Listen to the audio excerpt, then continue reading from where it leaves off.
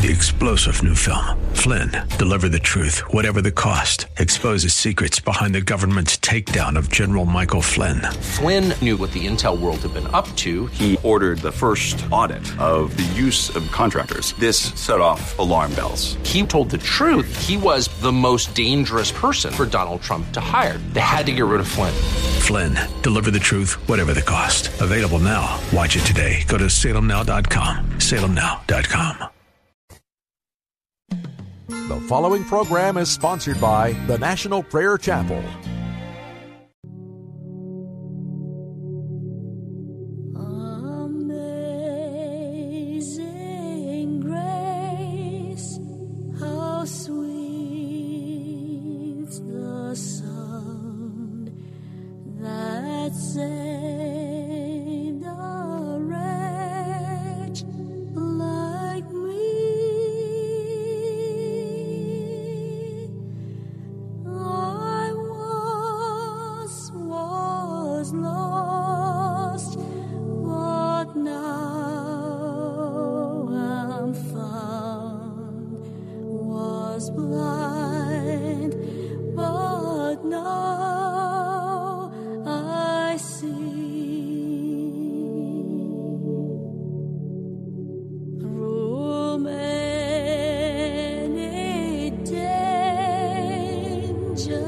toils, and snares, I have already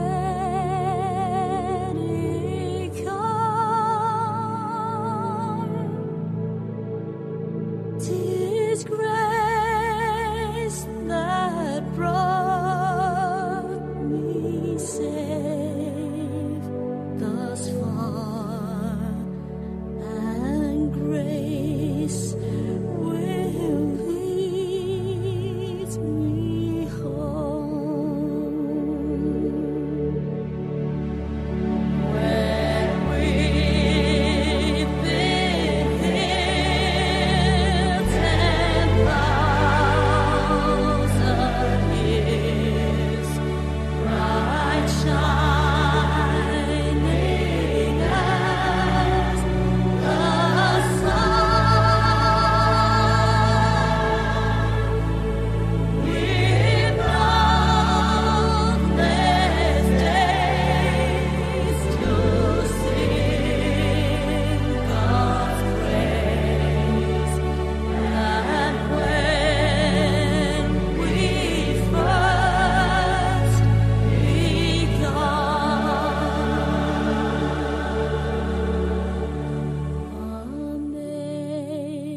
Amazing grace, how sweet the sound that saved a wretch like me. I was lost, but now I'm found. Was blind, but now I see.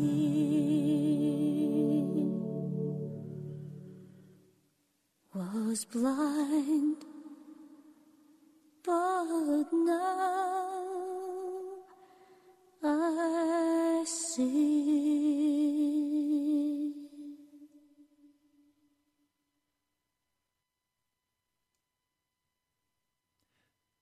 To no one owe anything except to love one another. For the one loving the other has fulfilled the law. For you shall not commit adultery, you shall not murder, you shall not steal, you shall not covet. And if there is any other commandment, it is summed up in this word. In this, you shall love your neighbor as yourself. Love works no ill to a fellow human being. In fact, love is the fulfillment of the law. In fact, this, having known the time, that it is now high time to arouse us out from sleep, For now our salvation is nearer than when we first believed. The night is already over. The day has come near. Above all, may we disregard the deeds of darkness, and may we put on the armor of light. As in the day, may we walk around properly, not in carousing and drunkenness, not in promiscuity, not in immorality, not in strife and envy, but put on the Lord Jesus Christ, and do not create forethought for lusts of the flesh. Romans, the 13th chapter. Welcome to Pilgrim's Progress. I'm Ray Greenley from the National Prayer Chapel. I'm glad you've joined. I hope today is very helpful to you. I'm asking the question today, are you entitled? Do you live from a position of entitlement? Does God owe you? And if he does not come in the way you expect him to come, are you angry? Do you begin to complain? Is your heart set on what you want? And if God does not bring it to pass, or if you're not able to do it for yourself, you're depressed, discouraged. I think all of us have faced the impossibility of doing some things. And our response to that tells us a lot about our own hearts. The Holy Spirit comes to accomplish his work in our hearts. And in the story of John Bunyan, The Pilgrim's Progress, Christian goes to the house of the interpreter, or the house of the Holy Spirit.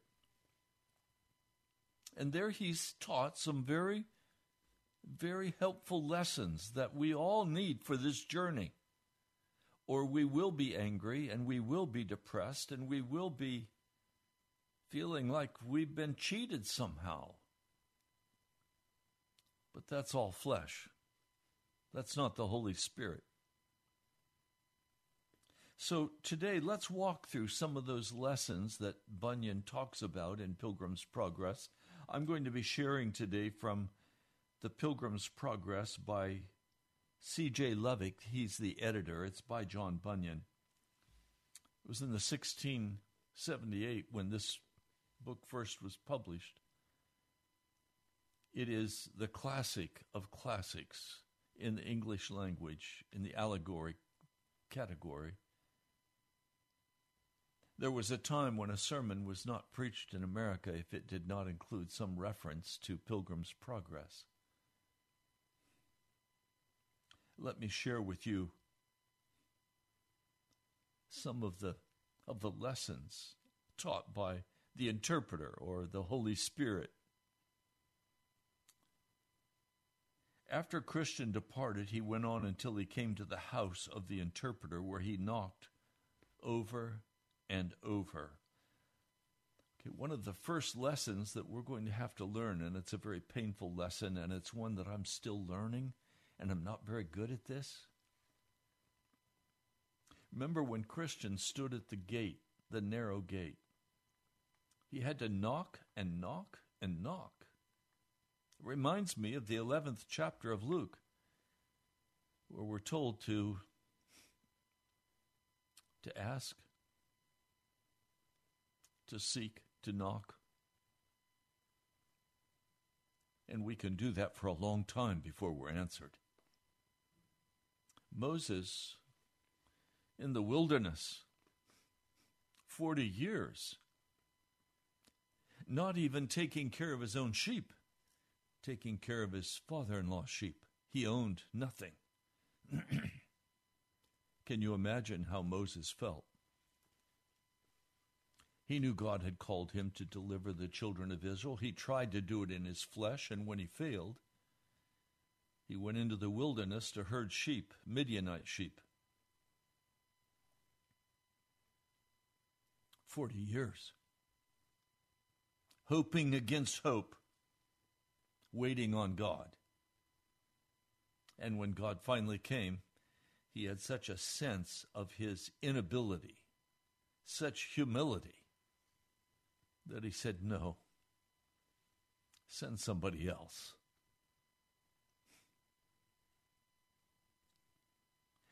When you come to the house of the Holy Spirit, you're probably going to have to spend a fair amount of time in the prayer closet, knocking on the door before you will be answered.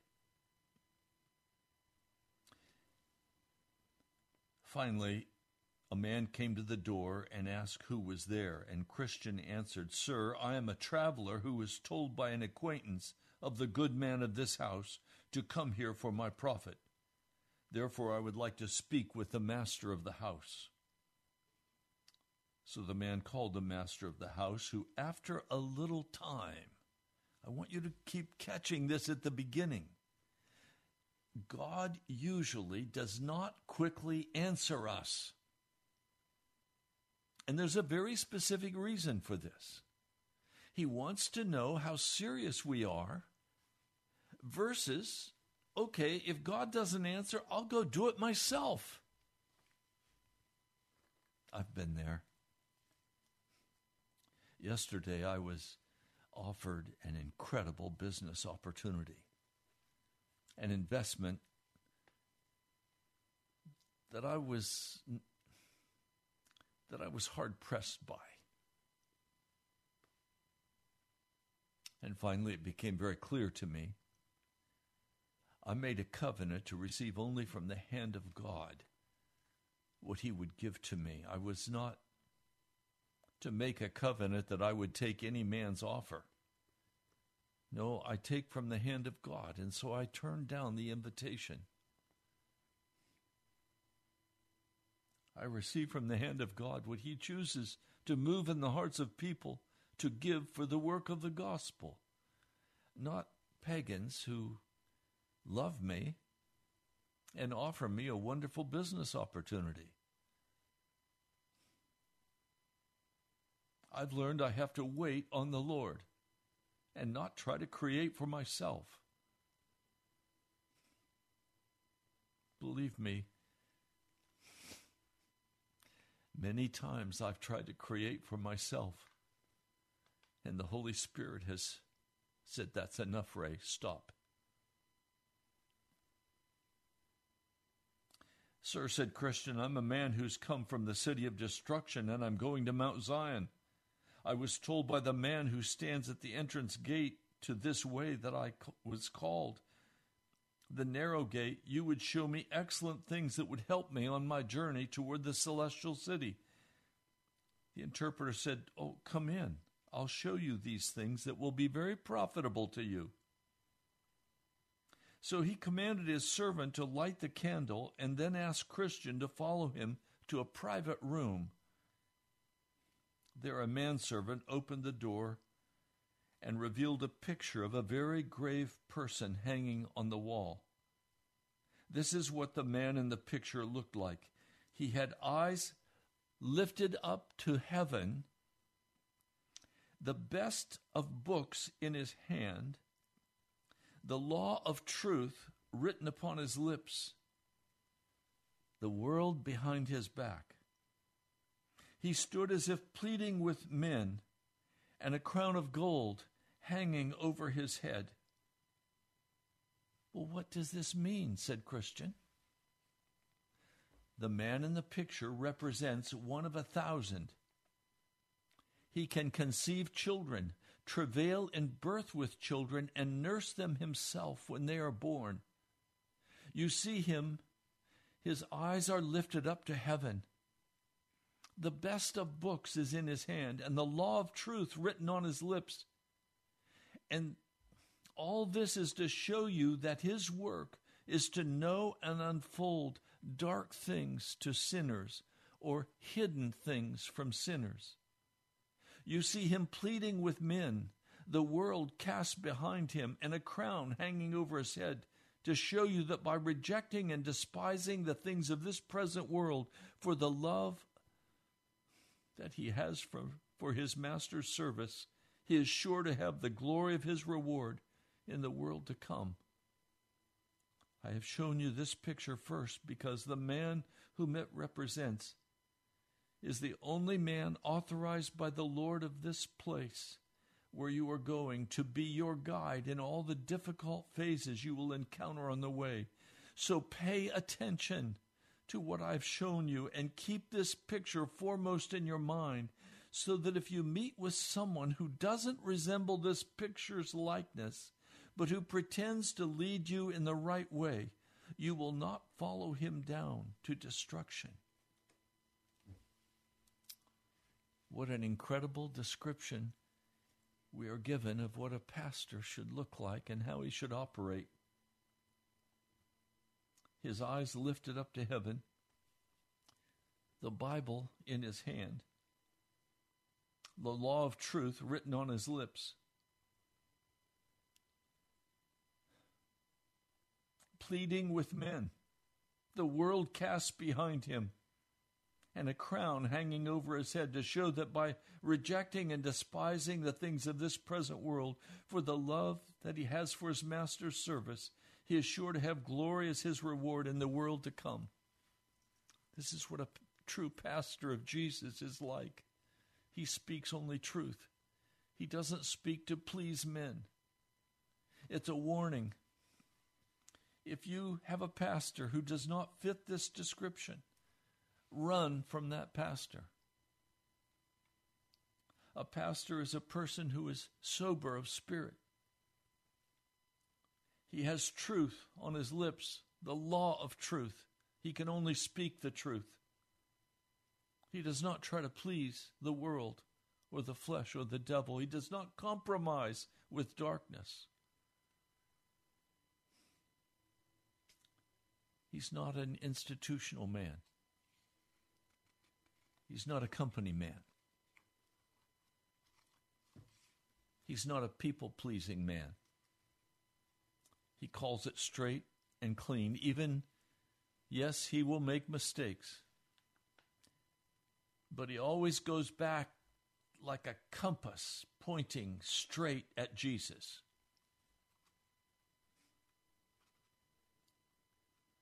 That's an important lesson that we must learn at the very beginning, who we will listen to and to whom we will not listen. Some of you get confused because you listen all day to Christian radio and you're confused because it's not all Christian. Many non-biblical errors are taught, like eternal security, unconditional love of God, the sinning Christian. All of these are heresies that are not taught in the Scriptures.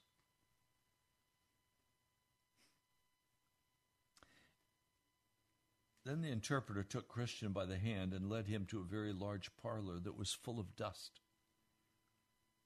It had never been swept. After he reviewed it for a little while, the interpreter called for a man to come and sweep.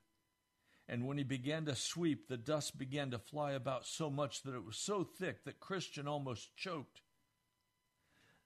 Then said interpreter, "Bring water and sprinkle the room." When she'd done as requested, it was swept clean, and it was very pleasant. "What does this mean?" asked Christian. "The parlor is the heart of a man that has never been sanctified by the sweet grace of the gospel. The dust is the original sin and inward corruption that have defiled the whole man. The first man who began to sweep was the law. Then there was one who brought water and sprinkled it. That is the gospel. You saw that as soon as the first man began to sweep, the dust filled the room so thickly it could not be cleansed, and you almost choked on it. This is to show you that the law, instead of cleansing the heart from sin, actually revives, increases, and adds strength to it.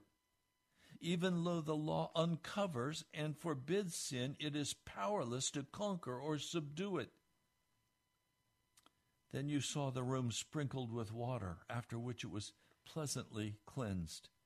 This is to show that the way in which the gospel comes into the heart with its sweet and precious influences. You saw the dust cleared from the room by the sprinkling on the floor. This shows how sin is vanquished and subdued, and the soul made clean through faith, consequently fit for the King of glory to inhabit. What he's telling us in this second understanding, the work of the Holy Spirit, is to take out the old nature. We sometimes refer to that, some people do, as, let me go back and get the exact phrase, original sin. That is removed by the blood of Jesus, by the influence of the Holy Spirit. All sin is removed from the character. And the old carnal nature is swept out as well, to be entirely sanctified, to be made holy. Now, I'm not the one saying that, although I believe that. John Bunyan was a Reformed Baptist, but he believed that you could not be a sinning Christian. He believed that if you were walking in sin, you were still lost. That when the sanctifying power of the Holy Spirit came into the heart, with absolute power, the life is swept clean. That's what Bunyan is saying in Pilgrim's Progress. That's a precious truth to me.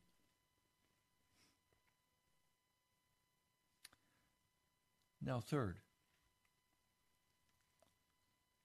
I also in my dream saw that interpreter took Christian by the hand into a little room where sat two little children, each one in their own chair. The name of the older child was Passion. The name of the younger was Patience. Passion seemed to be very discontent, but Patience was very quiet. Then Christian asked, "What's the reason for the discontentment of Passion?" The interpreter answered, "Their guardian would have them wait for the best things until the beginning of next year. Passion wants it all now, but Patience is willing to wait." Then I saw that someone came to Passion and brought him a bag of treasures, pouring it all out for him. Passion picked up the treasures, laughing and rejoicing, and scorned Patience. But as I watched for a while, all the treasures either rusted or molded away, and soon he had nothing left but rust and rags. Then Christian asked interpreter to explain this more fully. So he said, "These two lads are figures, Passion of the men of this world, and Patience, the men of the world which is to come. You saw that Passion wanted to have it all now, this year. In other words, the men of this world want all their goods right now, in this world, and cannot wait for their portion of good in the next world.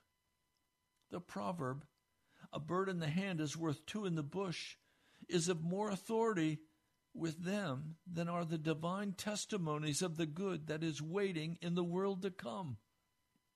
But as you saw, Passion quickly wasted all of his treasures away and soon was left with nothing but rags.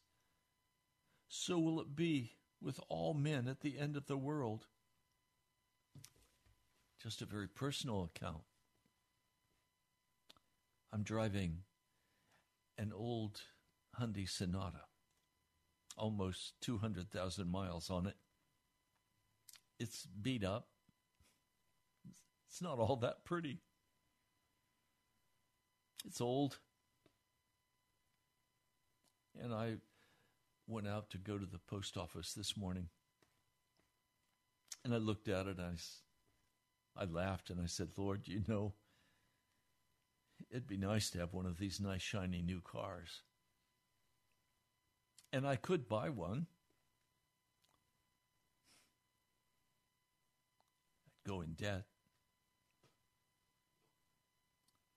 But Lord, you haven't given me one. You gave me the beat-up Sonata, the Hyundai. I said, Lord, I'm happy to drive this old car. Thank you. I praise your name for it. I worship you. You gave it to me. I owe not one dime on it. There was a time when my heart was so impatient, I would have just gone and bought that Mercedes or bought that Honda or that new Hyundai. I wouldn't have waited. But all of those cars that I bought, you know where they are now? In the junkyard, worn out. I paid a lot of money for them. I went in debt. I'm so glad I don't do that anymore. I wait on the Lord. I take only from his hand what he chooses to give me.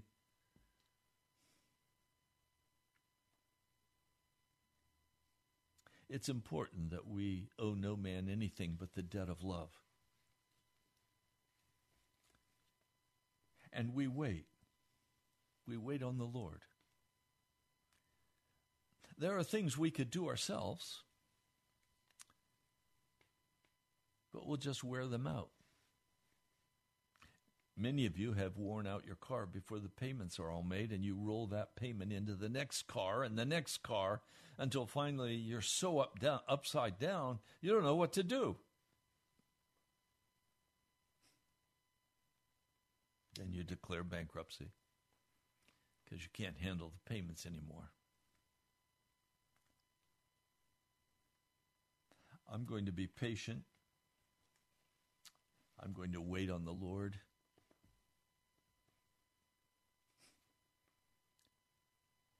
My goal is to enter the next world.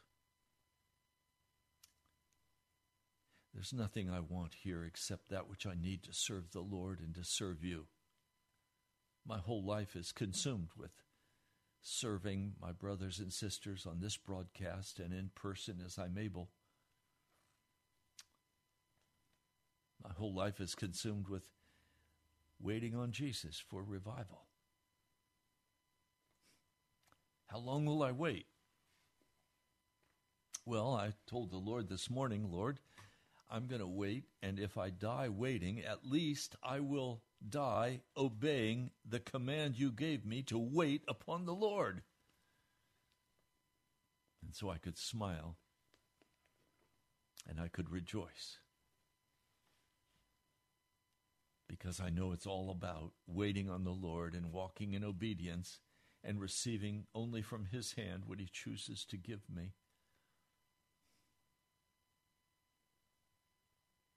You know, I just come today to confess the name of Jesus before you. I come to confess before you the glory of the Lord Jesus Christ. He is the King of Kings and the Lord of Lords, and nothing is too difficult for him. I spoke with a businessman who his business is not doing well. He's had to let a lot of people go. I said, brother, God's calling you to be like Abraham and hope against hope. That's what I do. I hope against hope. I know who holds my future, and I trust him.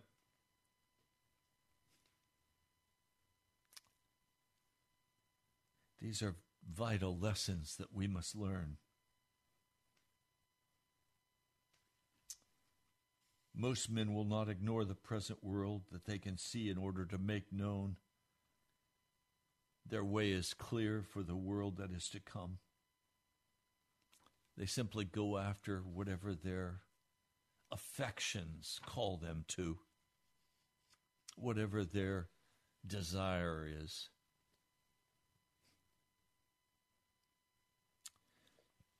After this, I saw the interpreter took Christian by the hand and led him into a very pleasant place where there was built a stately palace, beautiful to behold.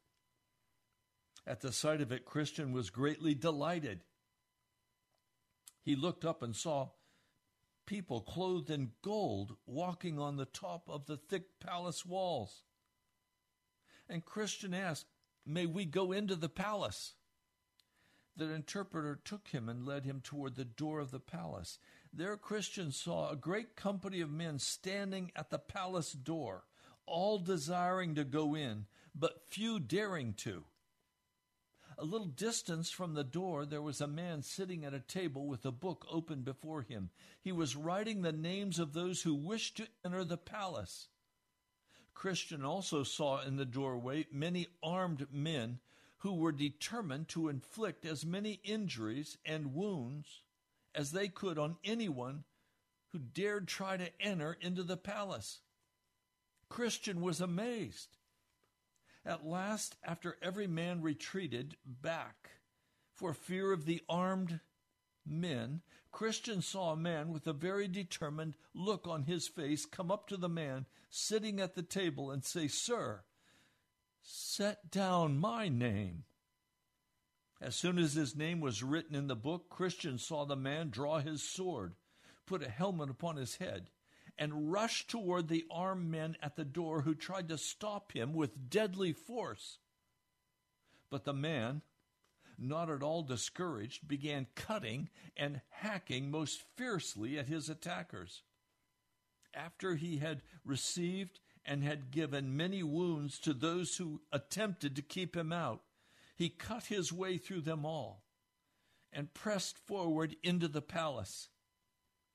Then Christian heard a pleasant voice from those who were inside the palace, even those who walked upon the top of the palace, saying, come in, eternal glory you shall win."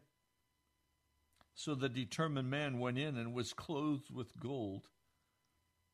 Then Christian smiled and said, "I think I know what this means, and I think it's time for me to continue my journey." You know what it means, don't you? You can only enter the kingdom of Jesus Christ with an intense, ongoing, long-lasting battle with the devil and his cohorts. They try with deadly force to force you away from the presence of God. But by his grace, by his mercy, by his indwelling Holy Spirit, you will not quit. You will not stop. You have a goal, and that goal is to be with Jesus. And you will take out the sword of the Spirit, and you will fight until you win. Every day for me is an intense battle with the devil trying to get me to go to sleep, to pull back, to become hopeless, to be filled with fear and anxiety. All of his threats. I'm going to bankrupt you. I'm going to shut down the radio. Nobody's going to listen. Oh, his lies go on and on and on. I'm fighting my way through. I'm not going to quit. I will fight until my last breath or until I get through. And I will get through. I will get through. Revival is coming to Washington, D.C. and to America. And I will intercede and cry out to the Lord. I will fast and I will pray. I will not be casual. I will not back away. I will press my way through until I see the face of Jesus. I'm not dependent on the approval of men. I'm not dependent on my family approving of me. I'm not dependent upon any man except brothers and sisters who choose to walk with me on this journey. I am very dependent on the family of God. Those who contribute to this broadcast, I know, are fighting for the kingdom of Jesus Christ. And you sacrifice, and I praise God for you. I am humbled by the way you fight with me for the kingdom of Jesus Christ. The work of the gospel is everything to me. It consumes me. It consumes my time and my energy. Some men go build houses. Some men do other things. And there's nothing wrong with building houses and doing many other good things. But I can't do that. My job is to come with a sword of the Spirit, the word of truth, and to call you to be absolutely committed to the cause of Jesus Christ. To call you to fast and pray. To call you to place your future, your family, in the hand of Jesus and to trust him. The battle is intense. And I have received many cuts and bruises and some almost fatal wounds to my heart. But each time the Lord comes with leaves from the tree of life and heals my wounds, lifts me up and encourages me in the way, feeds me, gives me drink, and I'm on my way again.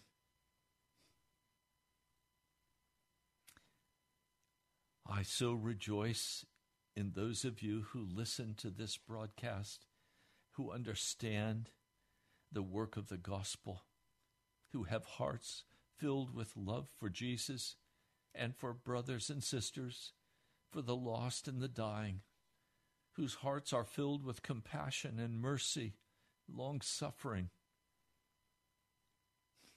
who do not cut and run, who do not judge. I can only say, brothers and sisters, I love you. And I am honored to walk with you in this journey toward heaven. But we must know that the battle is going to be intense. This is not an easy road. It is a narrow gate and it's a narrow path. And our eyes must be on heaven. Our eyes must be on Jesus, or we will be drawn off the path. It doesn't matter what I lose financially, physically. It doesn't matter what I lose in terms of friendships. I'm walking forward with men and women who will not quit, who are as strong as I am in their commitment, in your commitment to belong to Jesus. I'd love to name some of you, but I better not. But I pray for you by name. I praise God for you.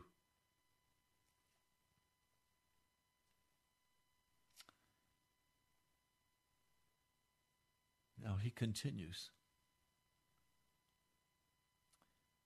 Stay until I've shown you a little more, and after that, I'll send you on your way. So he took Christian by the hand and led him into a very dark room where a man sat in an iron cage. The man in the cage seemed very sad. He sat with his eyes looking down at the ground, his hands folded together, and he sighed as if his heart would break. And Christian asked, "What does this mean?" Instead of answering, the interpreter asked Christian to talk with the man. So Christian asked the man, "Who are you?" The man answered, "I'm not who I used to be. Well, who did you used to be? I was once fair and flourishing in my profession of faith, both in my own eyes and also in the eyes of others. I once thought, deserving of the celestial city, and was full of joy as I considered going there. Well, who are you now? I'm now a man of despair, and it surrounds me as does this iron cage. I cannot get out. Oh, now I cannot get out. But how did you come into this condition? I stopped being watchful and diligent. I rushed after my own lust. I sinned against the light of the word and the goodness of God.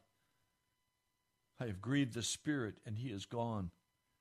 I tempted the devil, and he has come to me. I have provoked God to anger, and he has left me. I have so hardened my heart that I cannot repent. Christian asked the interpreter, Is there no hope for such a man as this? Ask him, said the interpreter. So Christian asked the man, Is there no hope? Must you be kept in the iron cage of despair? No hope. None at all, replied the man in the iron cage. But consider this, the Son of the Blessed is full of pity. The man protested, I have crucified him to myself afresh. I have despised his person. I have despised his righteousness. I have counted his blood an unholy thing. I have insulted the Spirit of grace. Therefore I have shut myself out of all the promises, and there now remains to me nothing but threatenings, dreadful threatenings, fearful threatenings of certain judgment and fiery indignation, which shall devour me as an adversary. How did you bring yourself into this condition? I promised myself much delight from the lust and the pleasures and the profits of this world. But now every one of those things wound me and gnaw at me like a burning worm. But can't you even now repent and turn away from those things? God has denied me repentance. His word gives me no encouragement to believe. He himself has shut me up in this iron cage, and all the men in the world do not have the power to let me out. Oh, eternity, eternity, how will I deal with the misery that waits me in eternity?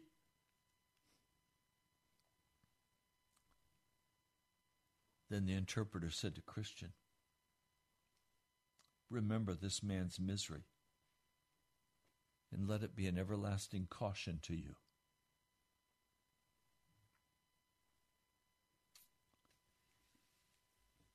Some are caught in the iron chains of pride. They consider service to another as beneath them. They're consumers, not producers, not givers.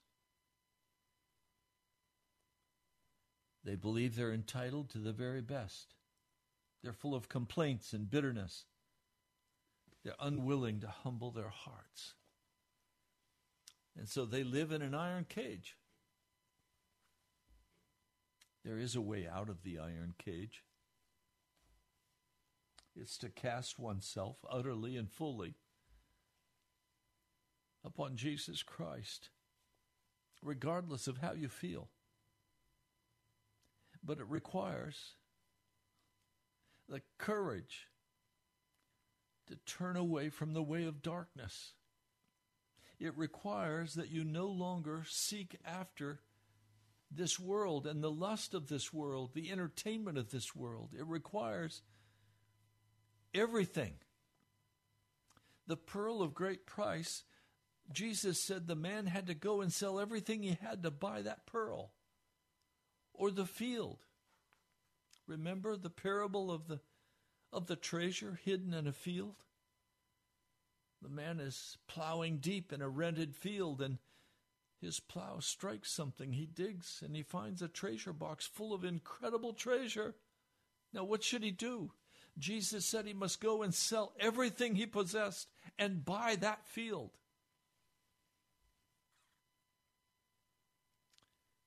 You cannot have Jesus and the world too. Look, I'm being absolutely straight with compassion and love for you. Some of you consider yourself to be Christians, but you're still going after the world. You're still going after money. You're still going after lust, fornication. Some of you are even living with people you're not married to. Some of you are ready to divorce your husband or your wife. Utter wickedness.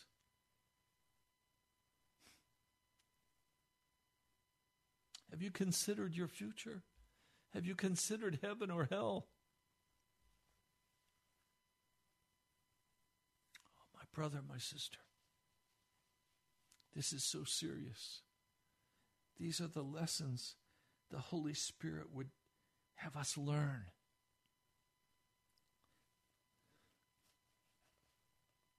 There is a Lord who is merciful, gracious, long-suffering.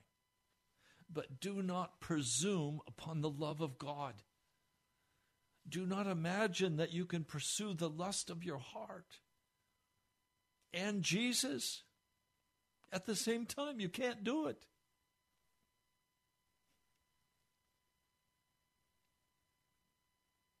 My heart is stricken because some of you think you can walk now in wickedness before God, and that he has unconditional love, and that he's covered you with grace, and that grace is some kind of blanket. Some of you even think you're serious about Jesus. And you are when you go to the prayer meetings and when you go to church on Sunday. But the thoughts that occupy your mind during the week are thoughts of lust.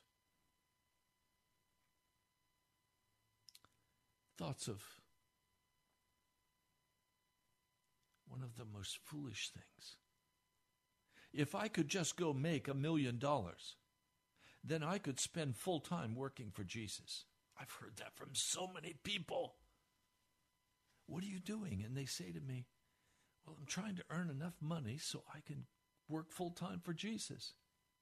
Well, if Jesus is calling you to work full-time for him, he'll pay you for working full-time for him. You don't have to go take money from Pharaoh and the world to somehow be able to work full-time for Jesus. A businessman, the owner of a large carpet store in a major U.S. city, heard about the ministry, came to visit me, and he sat in my living room one Saturday morning. And I could tell he was very unhappy, very upset in his spirit, his mind. He was struggling. I said, my brother, what is God calling you to do? He said, oh, Pastor, it's too late. It's too late. I said, what do you mean? He said, many years ago, the Lord called me to be a pastor. And I said, no, I've got to make money so I can take care of myself. So he said, I started a carpet business. And he said, I've become very prosperous and I've made a great deal of money. I'm a millionaire today. But my life is gone. I'm now an old man. And now it's too late for me to go be a pastor. Who wants an old man? I said, brother,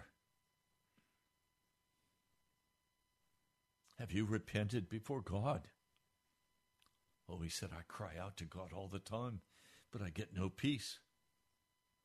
I've not done what he asked me to do. Instead, I went to make money because I thought I'd take care of myself. He sat in my living room and wept like a baby. He could not hear my word to him. Give all that you have to the poor and follow Jesus.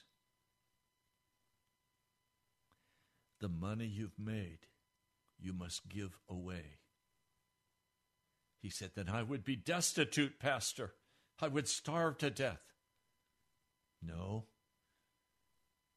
You are unfit for the kingdom of God as you rest in your $1 million. Until you give it away, you will not have peace in your heart.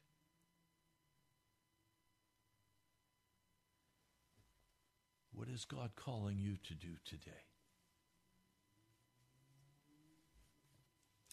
Have you sinned the grace of God away? Are you willing to do whatever it takes to receive forgiveness for your sins?